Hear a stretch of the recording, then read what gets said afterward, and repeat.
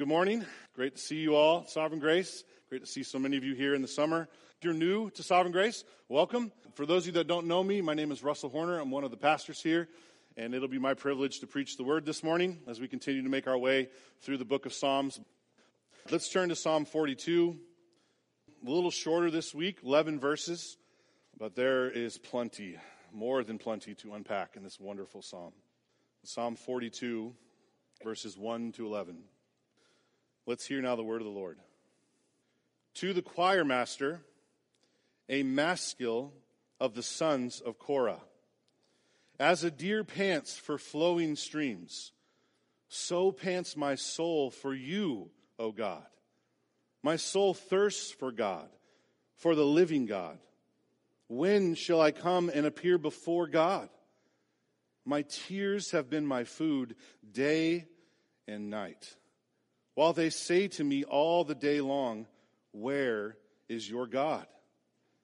These things I remember, as I pour out my soul, how I would go with the throng and lead them in procession to the house of God, with glad shouts and songs of praise, a multitude keeping festival. Why are you cast down, O my soul? And why are you in turmoil within me? Hope in God, for I shall again praise him, my salvation and my God. My soul is cast down within me, therefore I remember you. From the land of Jordan and of Hermon, from Mount Mizar, deep calls to deep at the roar of your waterfalls. All your breakers and your waves have gone over me. By day the Lord commands his steadfast love, and at night his song is with me, a prayer to the God of my life. I say to God, my rock, why have you forgotten me? Why do I go mourning because of the oppression of the enemy? As with a deadly wound in my bones, my adversaries taunt me, while they say to me all the day long, where is your God? Why are you cast down, O my soul? And why are you in turmoil within me? Hope in God, for I shall again praise him, my salvation and my God. Let's pray. Father, your word reminds us that you are good and you do good. And sometimes it's the last thing we want to believe when we're suffering, when the darkness does not lift. So we pray, Father, that you would use your word this morning to teach us your statutes, to help us delight in your law, that your Spirit would be at work through your word, convicting us, encouraging us, so that we can say at the end of the day that it was good that we are afflicted, that we might learn your law, and we might know that your law is better than thousands of gold and silver pieces. Father, help us to rejoice in the finished work of Christ this morning as our only hope. No matter what darkness may come, may we be those that are filled with joy, joy unspeakable because of what Christ has done for us. I pray this in Jesus' name. Amen. Well, I wonder what comes to your mind when you hear the words depressed Christian. Does that sound strange to anyone? A little off, maybe? Maybe some of you think when you hear depressed Christian, you're like, wait a minute, that's an oxymoron, right? Those things don't go together. Depressed and Christian, that's impossible. Christians can't be depressed because God's word says we are more than conquerors in Christ. That has to be true, right? Ephesians 1 says we have been given every spiritual blessing in the heavenly places in Christ Jesus. So how can Christians be depressed? Not only that, we are commanded to be joyful continually in 1 Thessalonians 5. Even when we go through trials and suffering of various kinds. So you see, Christians can't be depressed. Now there are some that might say, well, Christian depression can happen. But really, it's something that's gone wrong. It's sinful. Right? If a Christian is depressed, something has been forgotten. Something's missing. Something in that Christian to-do list that we're supposed to do every day has been left out. We might come to somebody in depression and say, look, have you prayed in faith? Have you confessed your sin? Have you studied God's word? Have you checked your theology? Have you made sure you're on the right track? Have you claimed the promises? Have you pleaded the blood? Have you looked at all the blessings in your life? Come on, blessings are everywhere. And really what we're saying in moments like that is, look, if you change, if you repent, if you just kind of fix what is lacking, then depression and despair will just kind of go away. Because the assumption is good Christians don't get depressed. Good Christians don't struggle with despair. It's not common and it's not normal. I'm sure many of you have heard these things. Maybe some of you have said these things before. It's amazing to me how moralistic we can become when we're despairing. And how quickly we can sound like Job's counselors in moments like this, can't we? Not only as we try to help other people, but even as we try to preach truth to ourselves in moments of despair. But if we battle spiritual depression, if we battle despair long enough, either with ourselves or with other people, eventually we learn that good behavior, good morals, good theology doesn't necessarily change circumstances. Right hopes don't often lead to uplifted hearts and peace in our soul. See, the reality in a fallen world is that all Christians, please hear me here, all Christians will struggle at one point or another with seasons of despair and doubt and depression. Maybe longer, maybe shorter for various people, but it's all over the Bible. It's all over church history. Some of the greatest theologians that we love to read struggled with deep seasons of depression. And even if nobody in the church wants to talk about it, God does. And we know that because he gave us Psalm 42. This is a psalm to help us battle spiritual dryness, spiritual despair, and depression in a way that honors him. And we know that's what it's for because God gave us his purpose right there in the superscript. Look at the superscript with me.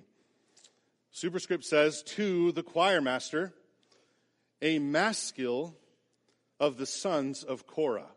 Now, that probably already seems strange because David didn't write the psalm. The sons of Korah, one of them wrote this song. Now, you might remember a couple weeks back we talked about these guys. We're going to be talking about them a lot more because they wrote the next set of psalms we're studying. But the sons of Korah essentially were Levite priests who David put in charge of the worship at the tabernacle. They were the ones leading the people to God. They were the ones leading music. Essentially, they were the choir masters. So every time you see a psalm addressed to the choir masters, that's pretty much the sons of Korah once David became king. Now the question is, why would the music leaders in the church write a psalm about spiritual depression? That's not making the top 100 of any chart. Why would anybody write that? Well, it says right there, because it's a maskil. Clears it right up, doesn't it? Yeah, I know. Maskil, we don't really even know what that means.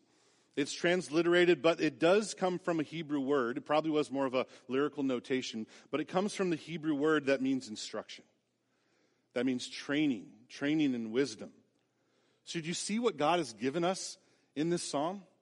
He's given us a song that we sing together regularly in corporate worship, and we sing it so that we can learn, that we can be instructed on how to handle despair and difficulty in a way that honors the Lord.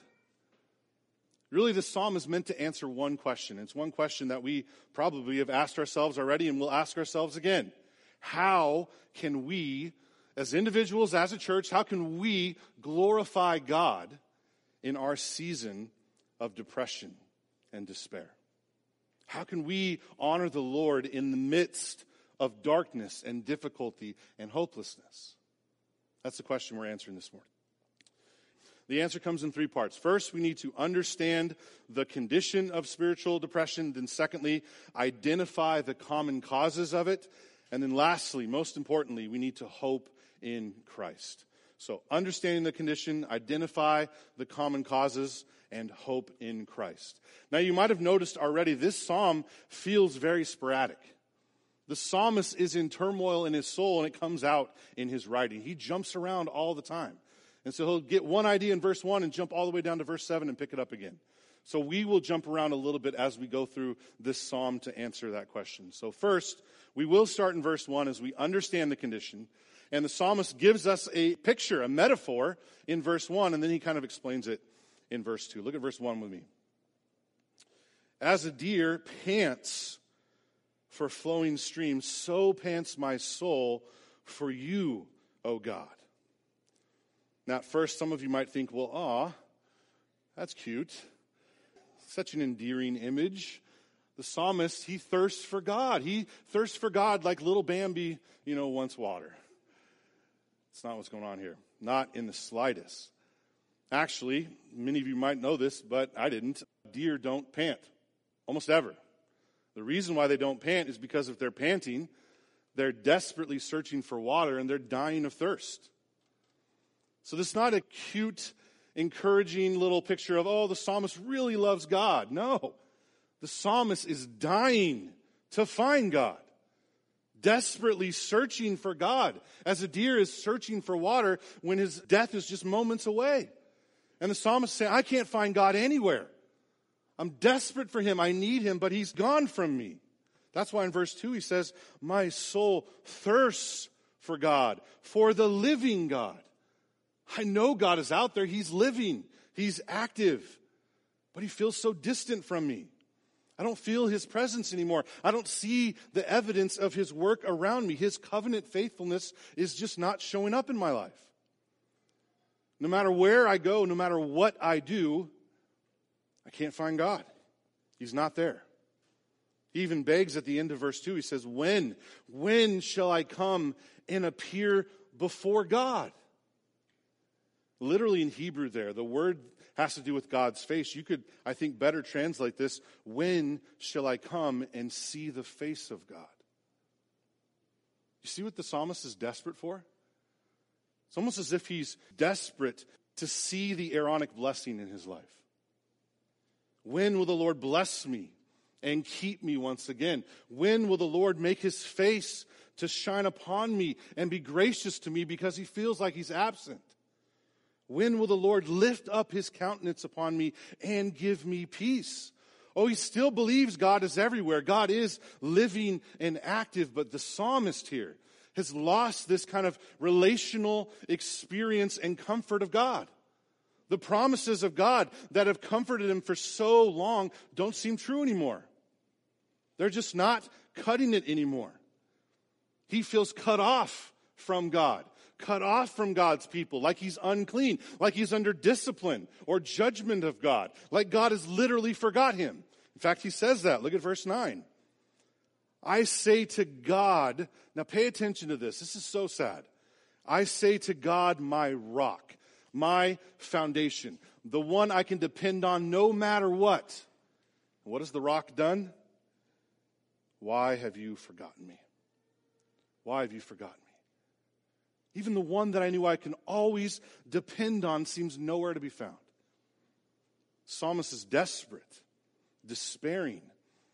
We probably see that most clearly in that repeated refrain that is in verse 5, verse 11. Even next chapter, we'll talk about that as these two psalms are really joined together in theme. But look at verse 5 with me. Listen to what the psalmist says. Why are you cast down, O my soul? Why are you bowed down? The word there in some translations, I'm not sure if it's any of yours, but literally could be translated depressed.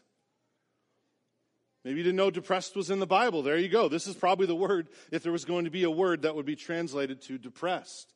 The idea is a heavy, weighty burden, an overwhelming burden on someone's heart that leads them to despair. The picture here is someone whose head has dropped in hopelessness. I think if you're an athlete or if you watch sports often, you might actually understand this metaphor pretty well. If you're on a team and you make an error or the other team pulls ahead for some reason and you're losing now, what usually happens? Your head drops. Your heads drop. And actually, sometimes announcers will say this. Say, oh, it doesn't look good. Their heads have dropped. Their eyes are down. Looks like they're not coming back from this one. They'll say that. And a good coach at that moment should say, guys, keep your head up. Keep your head up. The game is not over. And the psalmist here, he's despairing. He's lost all sense of God. His spirit is broken to the point that he thinks, this is over. I am done. I am never going to enjoy God again. My whole soul and body is cast down before God, bowed down in turmoil. And that's what the next part of the verse says. Why are you cast down, verse 5, O my soul, and why are you in turmoil within me? That turmoil is actually a great translation. I know we've been bagging on the ESV a lot for their translation issues, but turmoil is a really good choice. This word means chaos. It's a loud noise or clamor. The same word is used just a few Psalms later, Psalm 46, to describe a roaring, raging ocean. Constantly in turmoil. And that's the idea here. The psalmist is saying, that's my heart. Like a roaring, raging sea pulled in 1,000 different directions with no relief and no change. I feel like I'm being undone from the inside out. He continues the water imagery. Look down at verse 7. Verse 7, he says, deep calls to deep at the roar of your waterfalls. All your breakers and your waves have gone over me. Now, it changes the metaphor a little bit. He's saying, no, it's not like I'm in a lifeboat in the ocean, just kind of floating along, being tossed to and fro in the sea. That's what my heart's doing to me. He's saying, no, I am drowning. I am under the water, dying for breath. And every time I come up and think there's going to be some relief, some breath of air, I get hit with a wave and pushed right under again. It's just unceasing despair and anguish. Can you relate to this? I know it may not be to this extreme, but can you relate to this description of despair, unceasing chaos, and hopelessness, the feeling of being cut off from God, where God doesn't seem present or caring for you anymore, and you feel like you're under judgment, but you have no clue why? I think most of us can relate to this at one time or another, or most of us know people in this church maybe that are going through this at this very moment. Like I said before, we all deal with seasons like this, which is why we need to understand this condition. And then what? Well, once we understand the condition, then like a good doctor, he begins to diagnose this condition. He starts to ask questions so he can identify the common causes, and that's what he does here next. Identify the common causes. Now, before we get to the verses, please note, I said common causes. I didn't say comprehensive causes. The psalmist isn't listing out here every cause for depression. This is not like a clinical list that a doctor would refer to here. That's not what's going on here. We actually know elsewhere in Scripture there are other causes, spiritual causes even, for depression. Satan, for example, is a cause of depression. We see that in the book of Job, don't we? As Satan tests and really torments Job, pushing him to the edge, pushing him to despair. We know that sin can cause depression and despair. Our own foolishness. We probably know that by experience, don't we? But we also see that in David repeatedly through the Psalms. We saw that a couple of weeks ago in Psalm 38. We'll see it again in Psalm 51 as he's confessing his sin, repenting of his sins with Bathsheba and against the nation and against his God. We see it with Jonah at the end of the book of Jonah, who is despairing even unto death. Why? Because those rotten Ninevites repented. And his soul is so hardened to God and so hardened towards them that he would rather go into despair than rejoice in God giving grace to sinful people. But here's the thing. Satan and sin don't seem to be the cause of the depression for the psalmist here. Satan and sin aren't mentioned. They're not alluded to anywhere in this psalm. But there is one clear and primary spiritual cause in this psalm. And it's a cause that we often overlook when we're in despair, even though it shouldn't surprise us. Look again at verse 7 with me, and this time pay attention to the pronouns in verse 7. Deep calls to deep at the roar of your waterfalls. All your breakers and your waves have gone over me. Whose waves are these? Whose waterfall is this? It's God. These are his flood of depression and despair. You see, God is the primary cause of depression, of all depression and despair, because God is the primary cause of all things in this world. As Lord and creator of this universe, as sovereign sustainer of this universe, he is the primary cause. Now that might sound really alarming to some of you and think, oh my gosh, that's terrible news. Does that mean that God is evil? Is God the author of sin? Are we being pulled into despair, into depression against our will? Is God torturing us? What's going on? No, what the Bible says all over the place, everywhere else, is that no, God is good. He is holy and perfectly righteous, and we still are very much responsible for our choices and very sinful as well.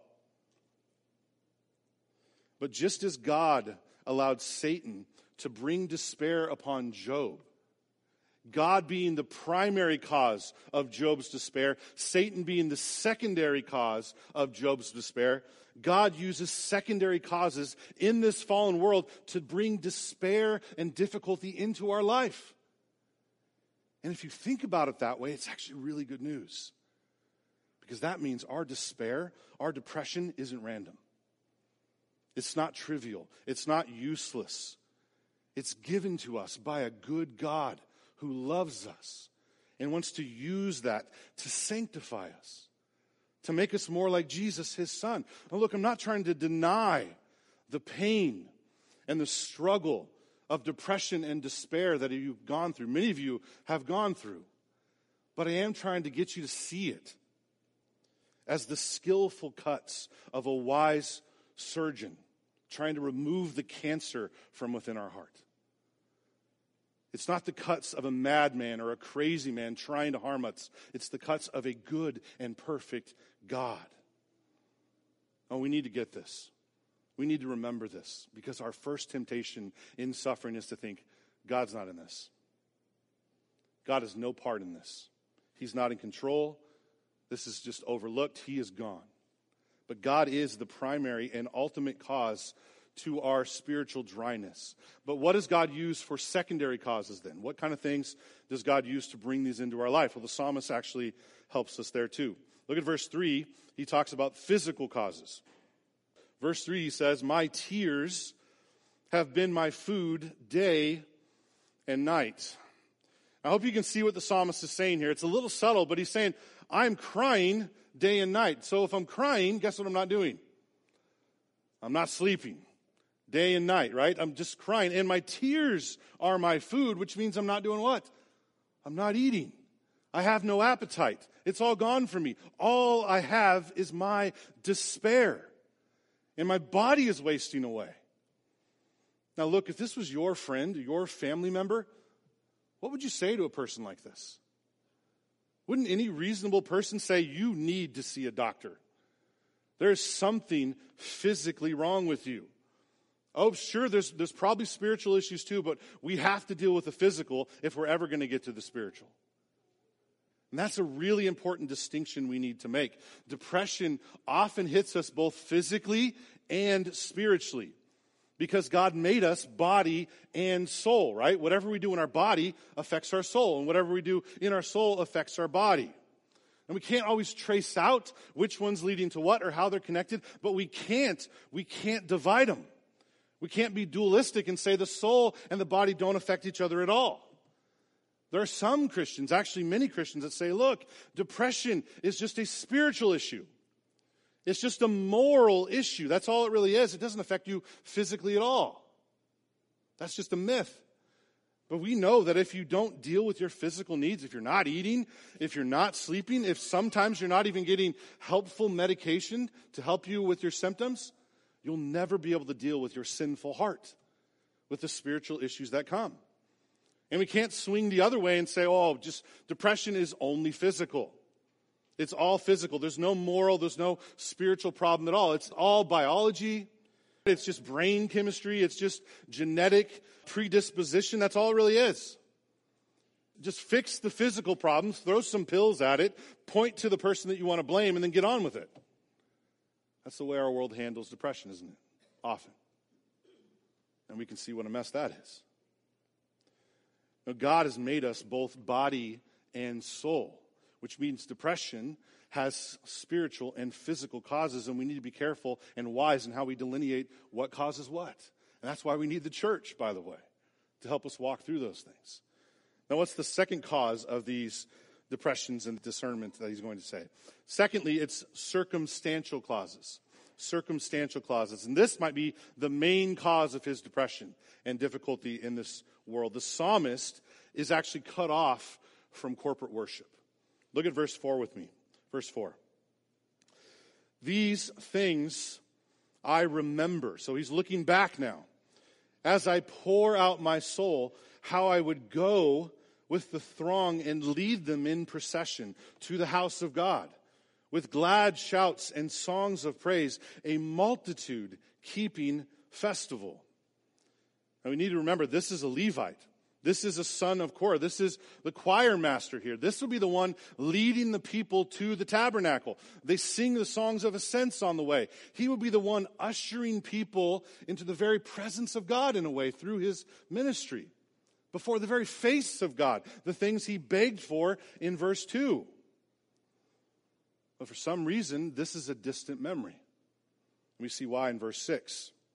Verse 6 says, my soul is cast down within me. Therefore I remember. I remember you from the land of Jordan and of Hermon, from Mount Mizar. See, for some reason, this son of Korah is in exile. Jordan is far north of Israel, up in the mountain area there. We don't really know where exactly he is, but it doesn't really matter. He's not in Jerusalem. That's his problem. We don't know if he was there because he's a prisoner, he's been pulled into exile, he moved there, he's doing business. Whatever it is, he has been cut off from public worship, cut off from the means of grace, being with God's people. And what blows me away here is the psalmist doesn't ask God for some private worship experience. He doesn't ask God for some private sign or some private miracle that would show God's presence. I know we want to run there sometimes. God, I need you to show that you're real right now. I need you to show me that you're with me, that you care about me. So write my name in the sky. Give me a verse. Heal me. Do something so I know that you're with me. The psalmist isn't doing that. He's looking back on corporate worship, longing to be with the saints, hoping one day he will be with them again. Longing to sing praises to God with them. Longing to pray with them, to fellowship with them, be encouraged by how God is at work among them, to take part in the sacrifices and the ceremonies, these sacramental procedures that help him feel the nearness of God and help him to fight his depression. He's longing for that, but he's far from home. And to top it all off, he's being taunted. That's the other circumstance. He's being taunted and slandered while he's in exile. Look at verse 9. I say to God, my rock, why have you forgotten me? Why do I go mourning because of the oppression of the enemy? As with a deadly wound in my bones, my adversaries taunt me, while they say to me all the day long, where is your God? It's the same taunt we heard in verse 3, isn't it? Where is your God? And this is the worst taunt when you're despairing, because this is so easy to believe, isn't it?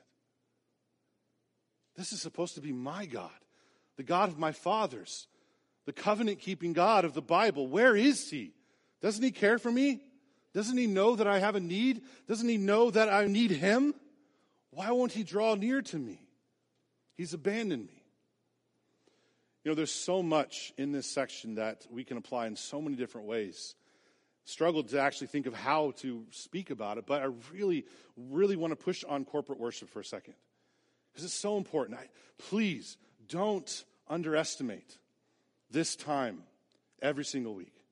Please realize how important this time is for both you and your family every single week. Oh, I know we need rest. I know we need vacation. I know we need family time. I know our kids need athletic competitions so they can get scholarships. Those are all good things. Don't minimize those things. Carve out time for those things. Please hear me. None of them even come close to the importance of corporate worship. Not even in the same ballpark, if we want to keep the analogy going. Because God has designed every aspect of this service. He's commanded these things so that we can persevere in faith. So that we can be sanctified through the Sabbaths, as He promised in Exodus. That's what God wants to do here. From the singing, to the praying, to the preaching, and the sacraments, it's all meant to help us grow in grace. And you know, the first thing that we want to do when the darkness hit is what? Pull away. Pull away. We don't want to have to lift our head to talk to people. We don't want to have to hear the word that reminds us of things that we think are not true. We separate ourselves from God. We put ourselves into exile, and we cut ourselves off from the very thing that will help us. From the grace God offers us that will truly sanctify us. Sinclair Ferguson likens it to a coal that's being plucked from a fire. We get this analogy, right? You go camping, you pull a coal out of the fire, and what happens at first? It's glowing red, isn't it? Glowing red, hot, and you can't touch it. You put it off to the side. Eventually, what happens? It begins to fade.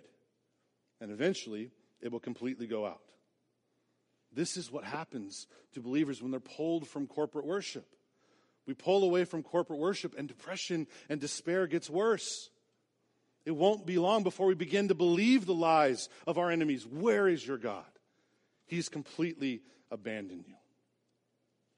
You know, I'm mindful as I say these things. We have many saints, a handful of saints in this church who can't be at corporate worship regularly. I'm not saying there's no reason to miss corporate worship.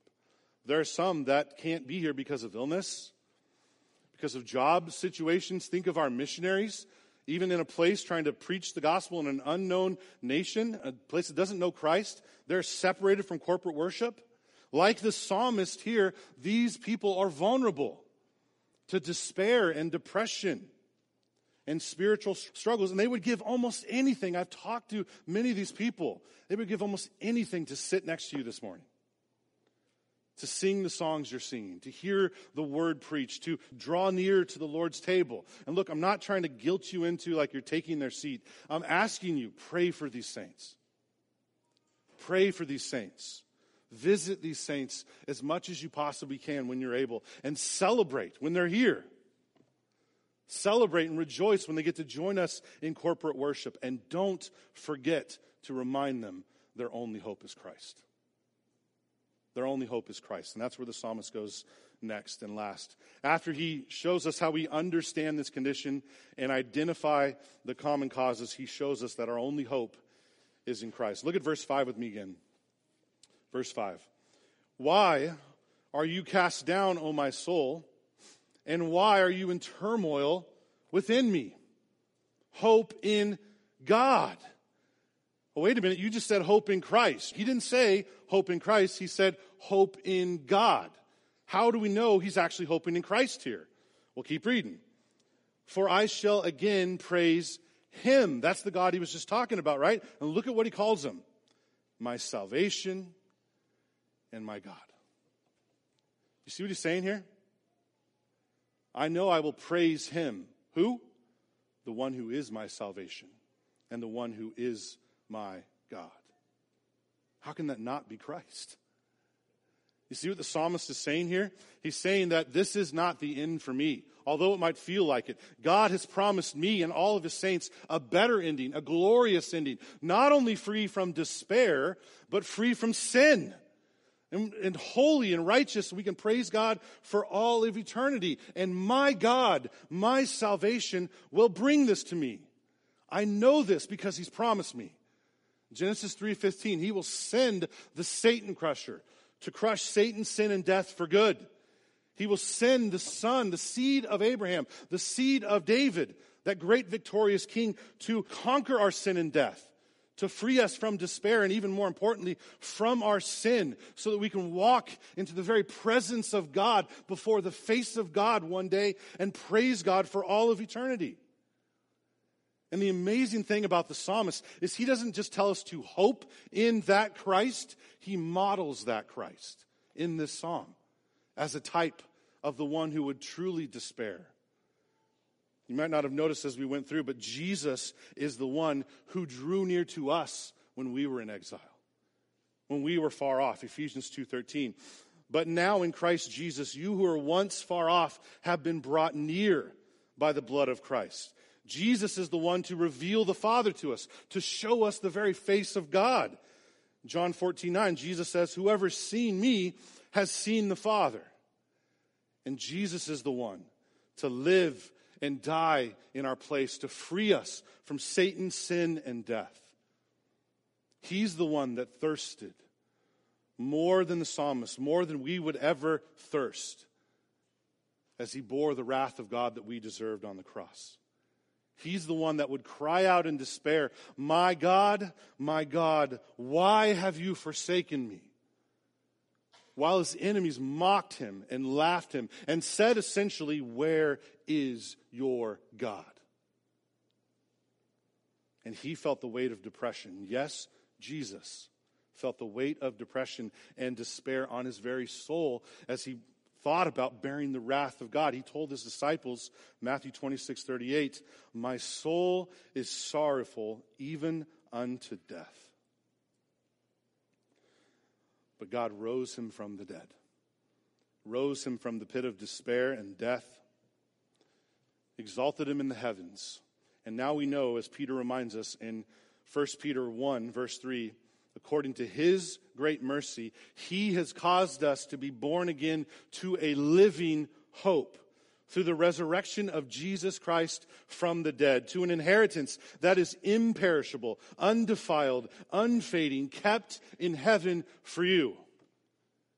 No depression, no despair can ever touch it, because Jesus is rose from the dead. He's in heaven, and our inheritance is with him in heaven. This is our hope, to hope in Christ. And if the psalmist can hope in Christ through these promises and through these types and shadows, how much more can we find hope in Christ now that Christ has come? Now that Christ rules and reigns on high. Now that Christ is our sympathetic high priest. He knows what we're going through. Hebrews 4:15 says, for we do not have a high priest who is unable to sympathize with our weakness, but one who has in every respect been tempted as we are, yet without sin. This is our hope. And I'm sure some of you are thinking here, yes, that's good news. It's great news, in fact. It's just not for me. I can't see it. It's easier said than done to cling to that hope because all I see is darkness. How do I do this? How do I hold on to Jesus when I feel like he is so far from me? The psalmist actually helps us there too. He helps us all the way through. He actually gives us three things, I think, that will help us see how we can hope in Christ. The first is pretty obvious. Pray this hope. Pray this hope. The psalmist is pouring out himself to God, isn't he? Praying to God, pleading with God, lamenting to God. And you know what? The psalmist has every reason to run away. Every reason to despair. Every reason to doubt God. Every reason to say, you know what? My enemies are right. My God has abandoned me, so I'm going to abandon him. You know what? Those idolaters have the right idea. They seem to be able to manipulate their God into giving them what they want. Maybe I should try that for a little while. He doesn't do that, though.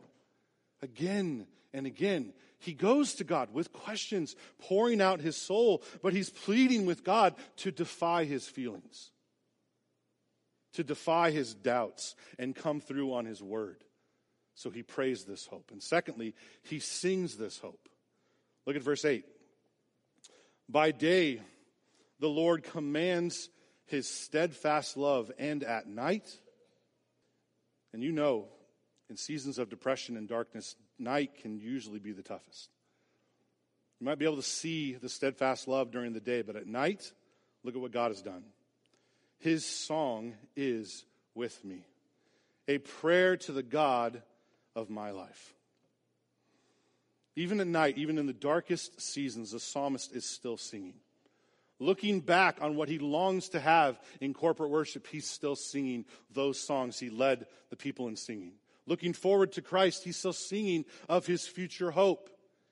He continues to praise God even when he doesn't feel like it, even when he's cut off from God. And he doesn't have any clue when he's going to be back with God's people. Well, brothers and sisters, please sing in your sorrows. At the deathbed to a friend or family member, sing praises to God. When you're overwhelmed at home, moms and your kids are going crazy and you're dying to be with adults and fellowship with people, sing praises to our God with your kids. When you're stressed out at work and your world is falling apart, sing praises to God. And especially with the saints. Oh, we haven't been in exile forcibly yet. So draw near to God with the saints. I hope you know, when we sing these songs, these great songs, we don't just sing them because we believe them. We sing them in order to believe them, in order to keep believing them. We sing to find hope in Christ, not just because we already have the hope. We sing to cling to that hope. That's part of what worship is. It's a means of grace to sing the praises of God so that we can hope in Christ. I love what Amy Carmichael says. She says, I sing the doxology and I dismiss the devil. That's what music does. We sing the praises of God. So we pray this hope. We sing this hope. And lastly, we preach this hope. We preach this hope especially to ourselves. I hope you noticed the psalmist doing that. Martin Lloyd-Jones actually wrote a book called Spiritual Depression. He wrote it based on this psalm. This psalm in Psalm 43, the one we're going to talk about next week. But in this book, he actually says something profound about the way that we need to preach to ourselves. Listen to what he says. Have you realized that most of your unhappiness in life is due to the fact that you are listening to yourself instead of talking to yourself? That sentence will change your life right there, by the way. Stop listening to your sinful, deceiving heart and start talking to yourself. And he describes how. You have to take yourself in hand. You have to address yourself, preach to yourself, question yourself. You must say to your soul, why art thou cast down? What business have you being depressed? You must turn to yourself, unbraid yourself, condemn yourself, exhort yourself, and say to yourself, hope thou in God, instead of murmuring on about your depression in an unhappy way. Do you see what Lloyd-Jones is telling us? There are times when we need to say to our souls, say to ourselves, shut up. I know it sounds weird, but there are times when you need to preach to yourself and tell your soul, shut up, that is a lie. That is a lie from the pit of hell. Let's send it back. I am not abandoned by God. I haven't been abandoned by God, and I know I won't be abandoned by God because Christ is on the throne. Christ has died for me. So shut up, soul, and hope in Christ. Hope in Him. He is my hope. No matter how I feel, no matter the circumstances or what's going on around me, my hope is secure in Him. And if you can't do it to yourself, have somebody do it to you. My wife and I have gotten the habit over the years at times where we say, I'm struggling, preach truth to me.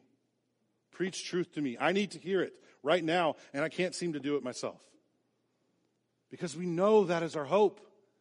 It's the only hope we have. And it's the only hope we need.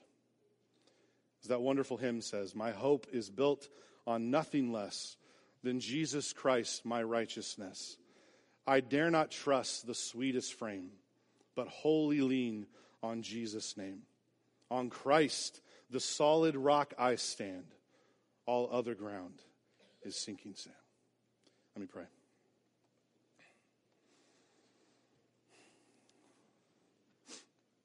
Father, you are so good to us that you draw near to us in our darkness, in our despair and struggle.